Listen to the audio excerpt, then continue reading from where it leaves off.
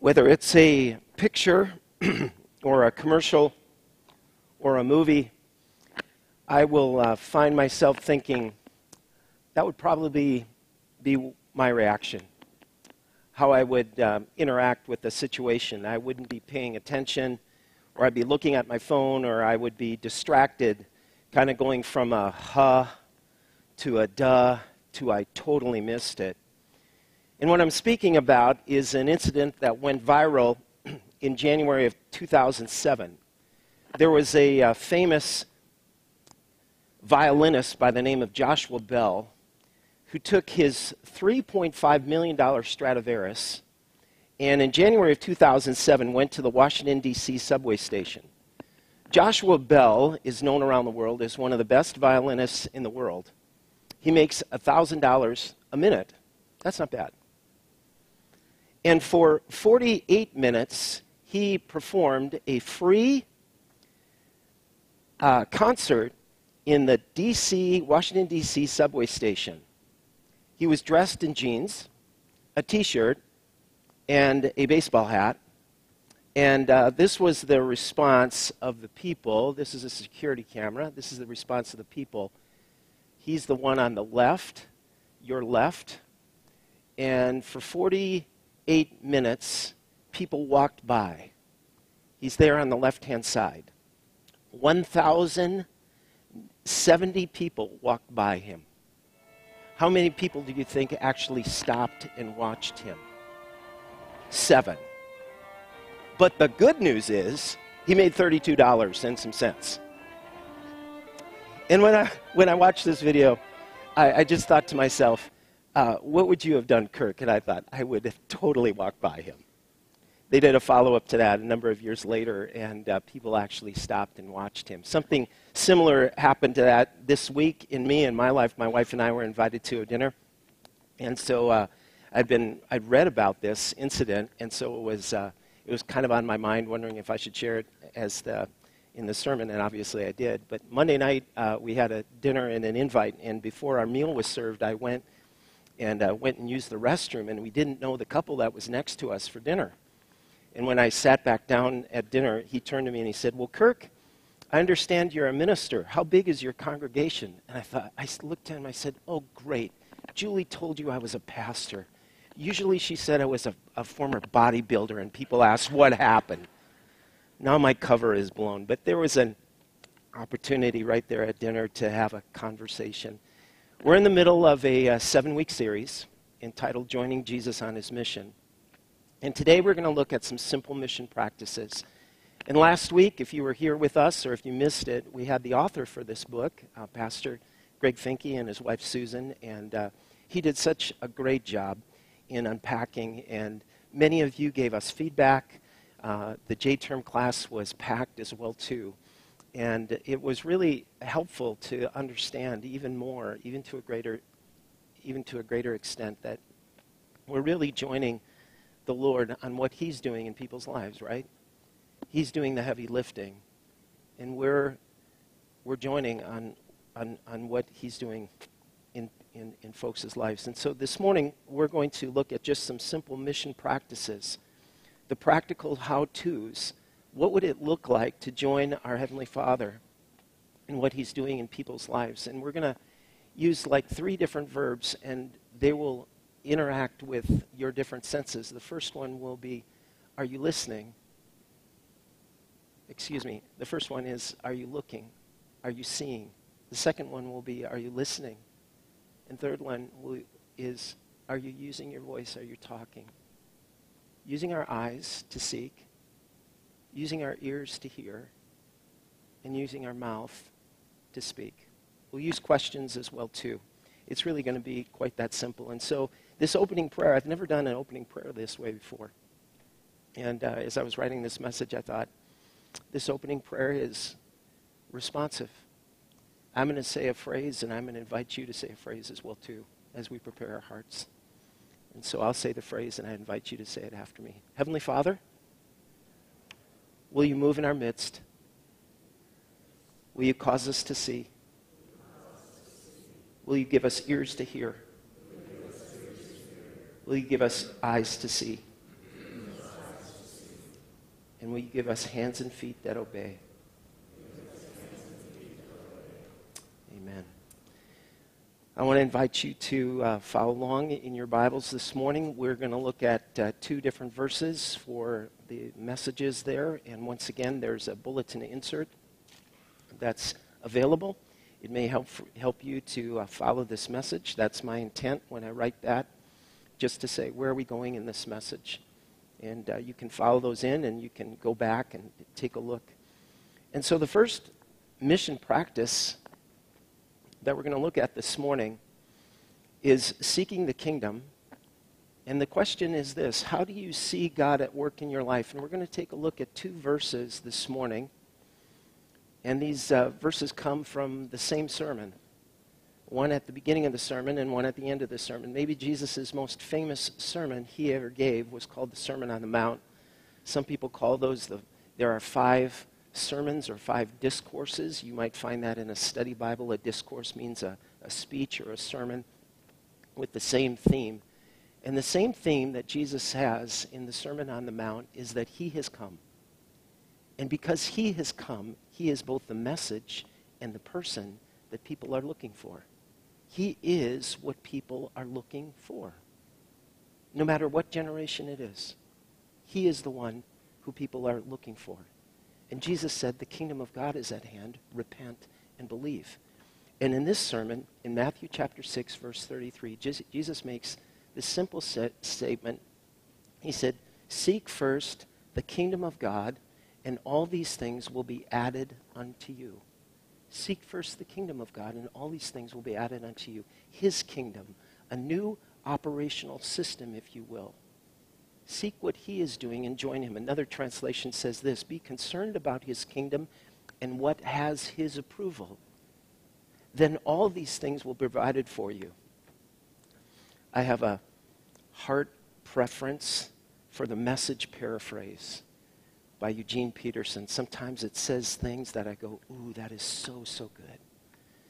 The Message paraphrase, not word for word, but filling it out, says this: people who don't know God and the way he works fuss over these things, but you know God and how he works.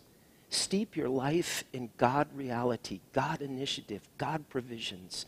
Don't worry about missing out. You'll find all your everyday human concerns will be met. Seek his kingdom. The question is, what Lord are you up to today? Help my eyes to be open. Help me to look for places where you're moving, where you are moving. Could that be at the store? Could they be at supper? Could that be in just a casual conversation? Something small, a cup of cold water, a little kindness. What we have been given in abundance, our friend Pastor Greg Finke said. Share that. Later in the sermon, in Matthew chapter 7, it's on page 832. Jesus concludes his sermon, the Sermon on the Mount, by a parable. And this parable is made pretty famous in Sunday school stories. Maybe you heard it growing up. It's the wise man, it's the wise builder. And the song that goes with it is a simple song that goes like this: the wise man built his house upon the rock.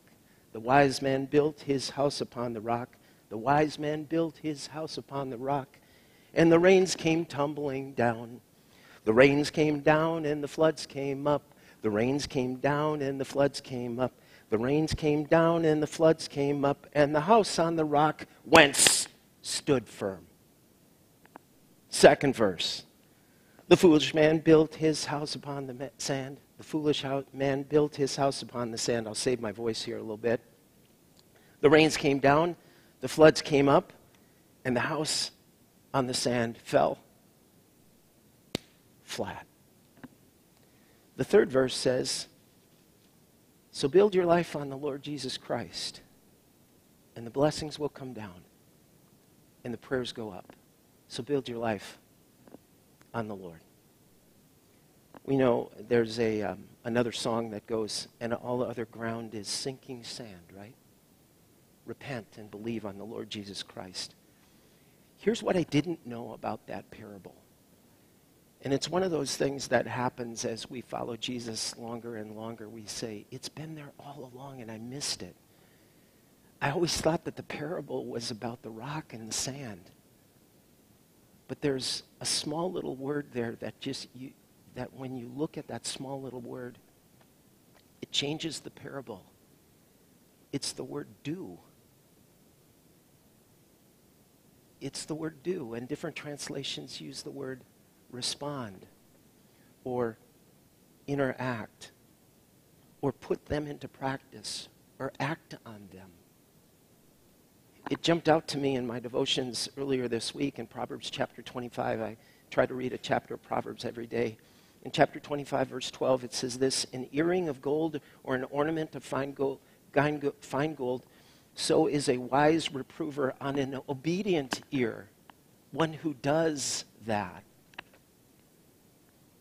And it's not just this word do in this parable alone. If you go back and you flip to, I'm on page 832, in Jesus' great Sermon on the Mount, he uses this idea of doing 3 different times near the end of his sermon. It's like he wants us to catch it. Look what it says in Matthew chapter 7, verse 17. 7:17. Likewise, every good tree bears good fruit. That's the word do.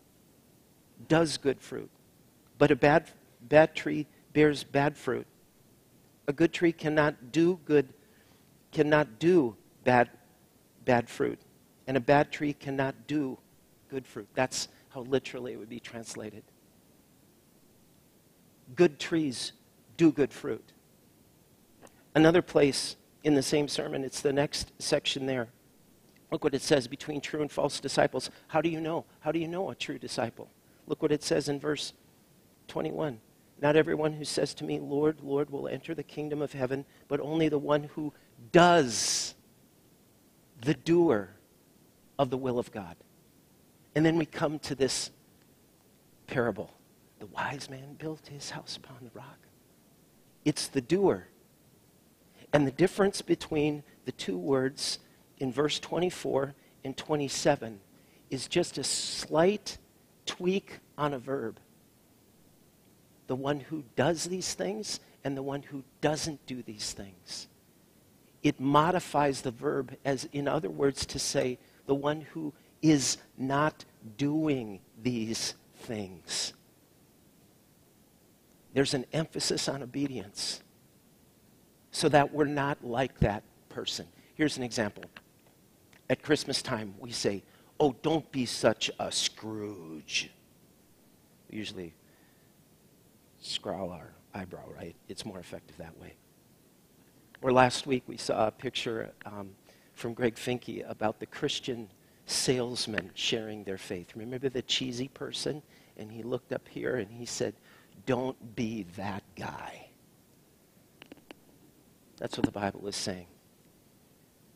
The question of seeking God's kingdom is, Lord, what are you doing today? Where are you moving? What are you up to? Could it be at the store? Could it be at dinner? Could it be something which is a small cup of cold water and a little kindness? What we have been given to in abundance? So I was working on this message, and I've been fighting a cold this week. And I took a break in my sermon preparing, and we live over by the mall, and I ran by Walmart to pick up some cough medicine. And I was thinking about this, and this was the point that I was working on in my message, and it was kind of mulling and marinating in my heart. And I walked by this elderly lady who looked a lot like my mom. And my mom had scoliosis, and this lady had scoliosis, and she wasn't well groomed. And I just, my heart went out to her. And I thought, Lord, what can I do? I don't want to be the creeper guy at Walmart. That wouldn't be a good sermon illustration. And the Lord just laid on my heart, well, you can pray for her. You can do that. And I don't do this all the time, and I thought, should I share this message in a sermon? Because I really don't. There's a lot more chances that I walk by than I than I actually do. But as I was walking out of Walmart, if you're familiar with our Walmart here in Eau Claire, when you walk out the doors, there's the ice machine, and then you walk outside, it's where they do the Salvation Army kettle.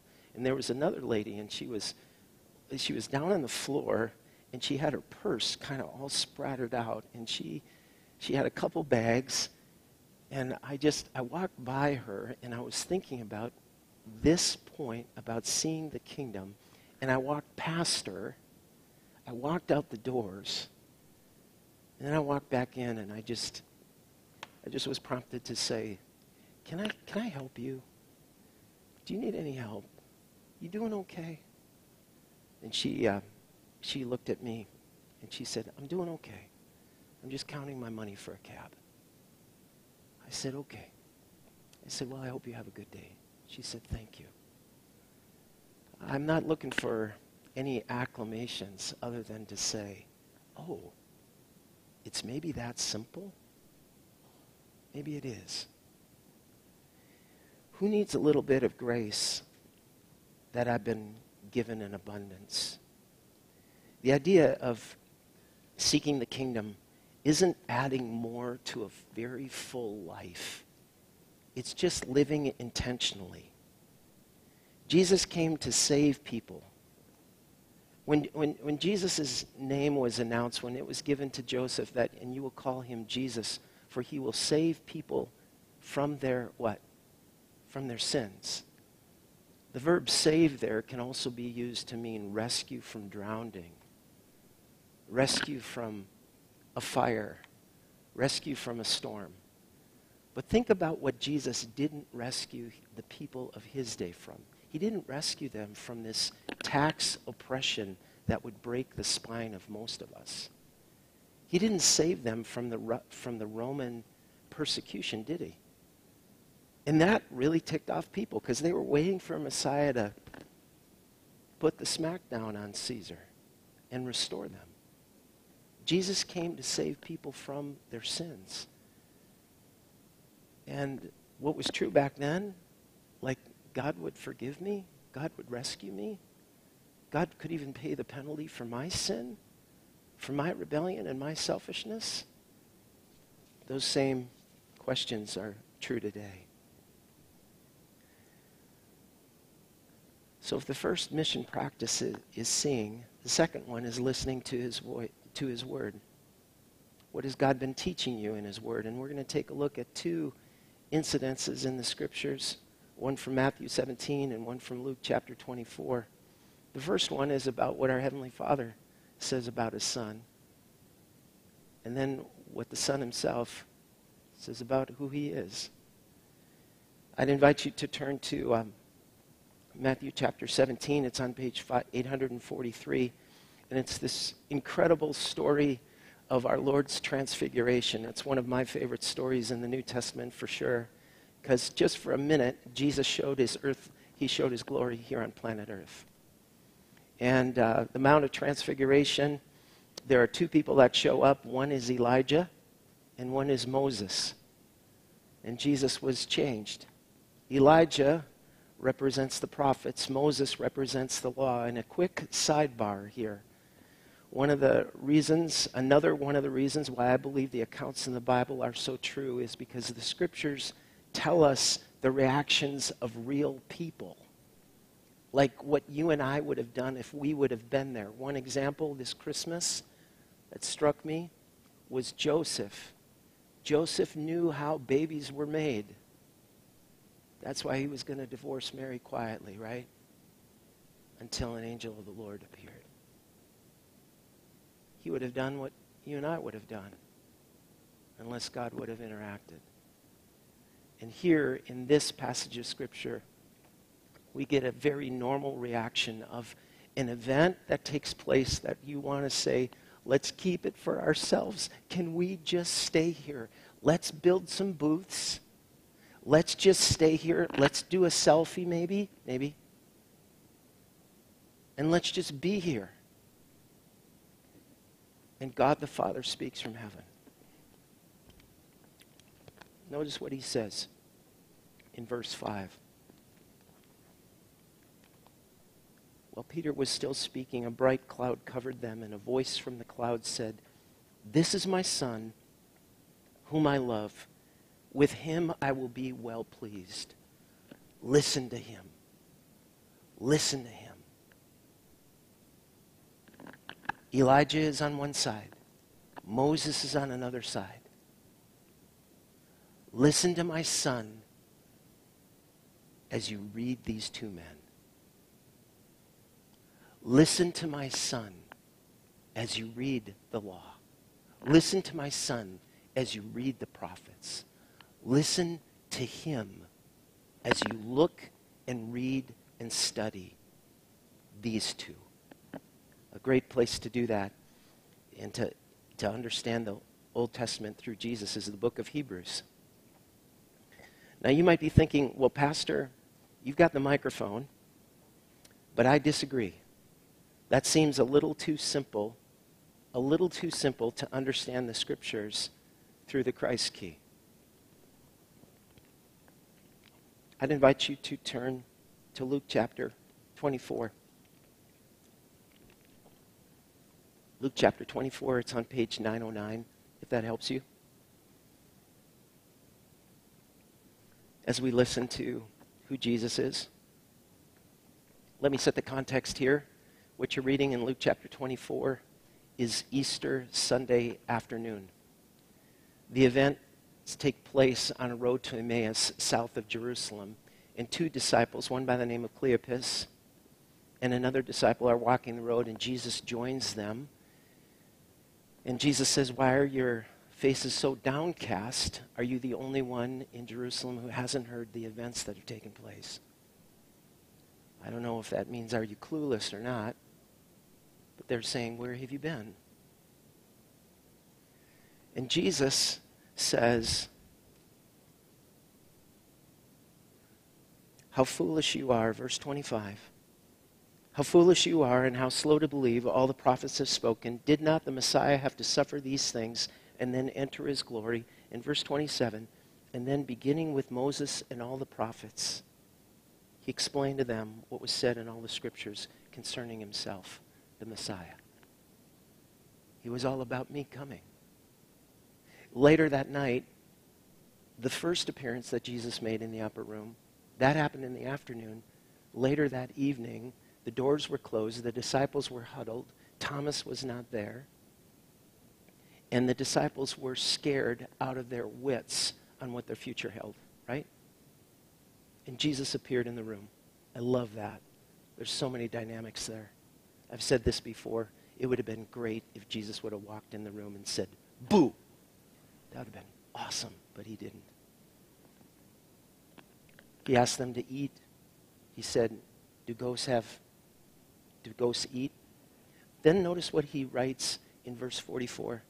He said, "This is what I told you while I was still with you. Everything must be fulfilled what is written about me in the law of Moses, the prophets, and the Psalms." They all were about Jesus. They all were about Jesus. They all pointed to me, to me, to me, to me, to me. Jesus is saying. So how do we apply this?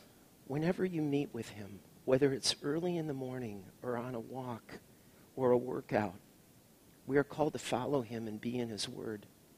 And so I ask you the question, are you listening to Jesus? And if you're sitting here this morning and you're thinking to yourself, how in the world do you listen to God? Let me just give you what has been really helpful to me over the years. Some have called it, one book was about whispers, one was about filters, one was about lenses. But how do you know if it's God speaking or if it's just you? So I'm going to give you 5 things. If you want to write them down, you can really quick. Number 1, when you're reading and you're being impressed, is it wise? Is it wise? Number 2, these are not in any particular order or of importance, but number 2, how does what you're reading connect with the rest of Scripture? Because Scripture interprets Scripture. How does reading what you're reading now connect with the rest of Scripture? Number 3, how does it connect with the character of God? Does it magnify his holiness, his glory, his power, his goodness? How does this connect with the character of God? Number 4, what does wise and godly counsel say? People who are in your life, who love you, who love Jesus, what's their response if you are being prompted to act and move and make a decision? And number 5, how does what you're reading fit with your gifts and callings and abilities that God has uniquely made you and shaped you? Is it wise? How does it connect with the rest of Scripture? How does it connect with the character of God? How does it line up with wise and godly counsel? How does this fit your gifts, your callings, your abilities, your shape? The Lord is not discipling us until our last breath, right, Pastor? We're not done learning and listening till our last breath, right? Well, actually wrong. Your first breath in heaven, you meet the one you follow now, and then you'll really know. My sweet wife, Julie, has given our family and many children a beautiful song. She's an elementary school teacher. She's taught about 15 years full-time, 15 years part-time over the course of her life. And she has primarily been in Christian schooling. And so she has shared this little song, this little beautiful song, this simple song with children that fits with this point. And it goes like this. Good morning, God. This is your day. I am your child. Show me your way. Let me sing it again. Not because I have a great voice, but because I think the song is so good. Good morning, God. This is your day. I am your child. Show me your way. I think that's beautiful. Research tells us again and again that half the people in our country are lonely.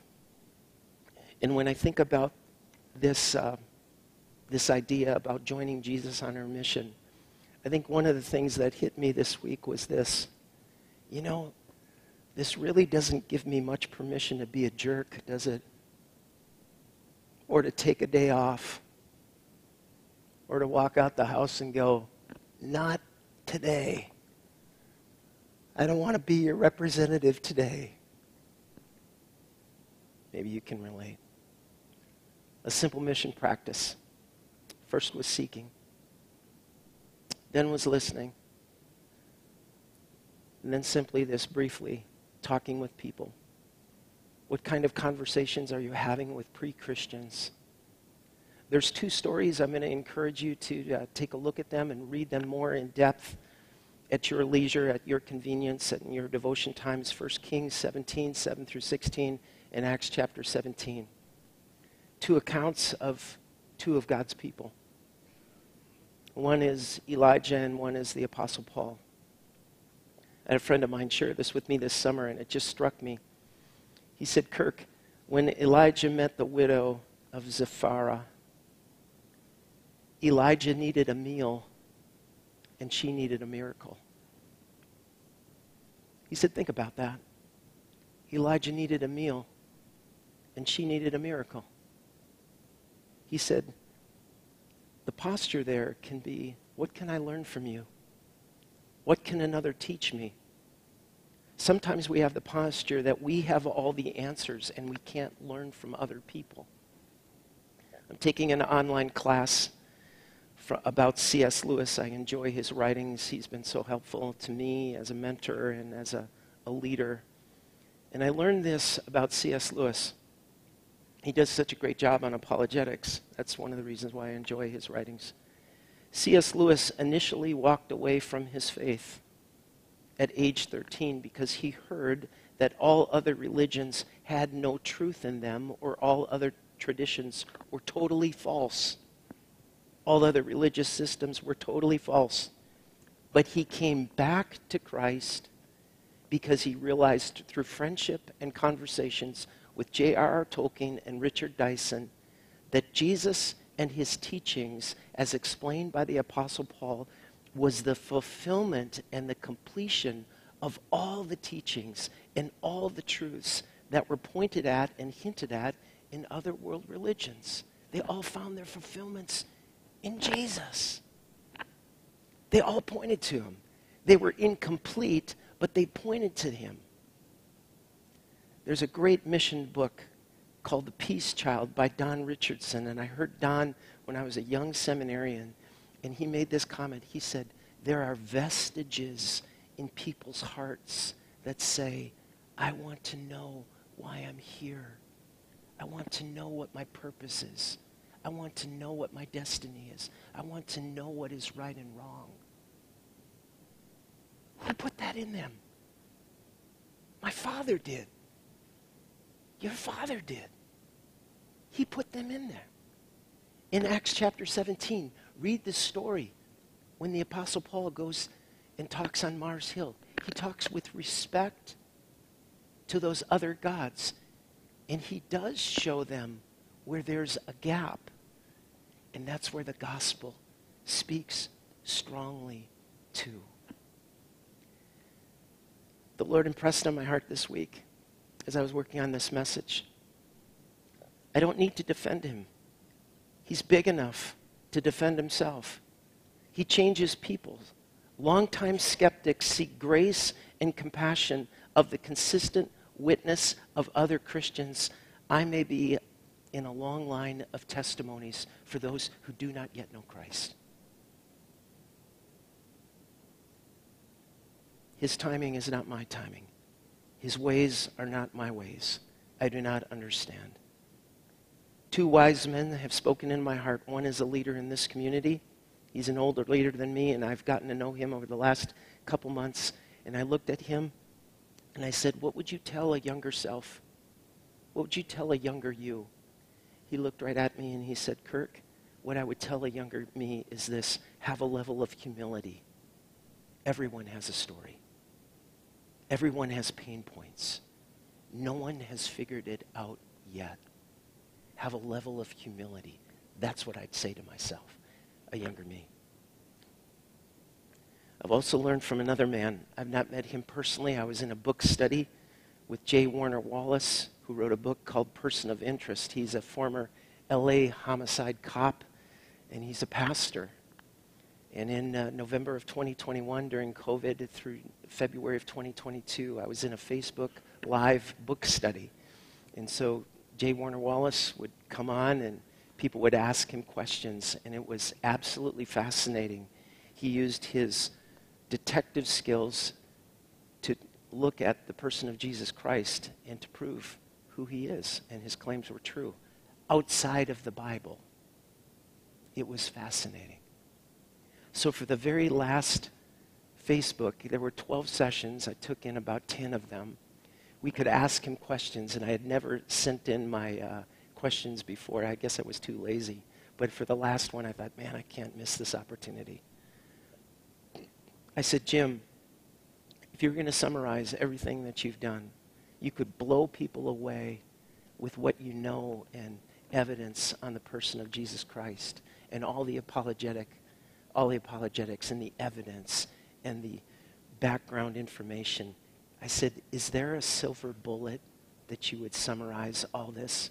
And he said, Kirk, I would say this: have epistemological humility. Know what is true, but then offer it in humility. I won't forget that. So let me ask you this question.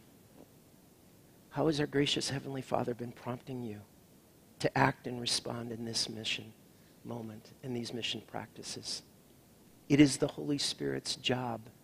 If something has been illuminated in this message, if something has made sense in this message, that's the Holy Spirit. That's his job. That's what he does.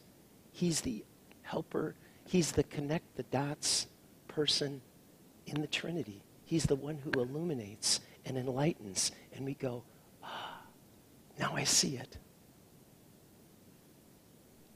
What would this week look like with seeking the kingdom glasses on? Number 2, how has our Heavenly Father been prompting you to speak for him? How might he speak to you this week? Maybe in this message you've been thinking to yourself, I really haven't been in God's Word much. How's God want to speak to you? And then finally, this question: who's he asking you to be a neighbor to? Let me pray for you. Heavenly Father, thank you that you are writing our individual stories. We join you not to work out our salvation, but because our neighbors need works of righteousness. I thank you for these friends. Lord, I recognize that these folks have walked with you some longer than I've been alive. And they've seen your provision, and they've seen the ways that you have opened up doors. And I pray, Lord, until you come back, until you call us home, that you would allow us to take the minutes, take the time, take the afternoon, take the evening to join you on mission. We prayed, Lord, give us ears to hear, hearts to obey, feet and hands to act. And we pray, Lord, that you would do that this week. In Jesus' name, amen.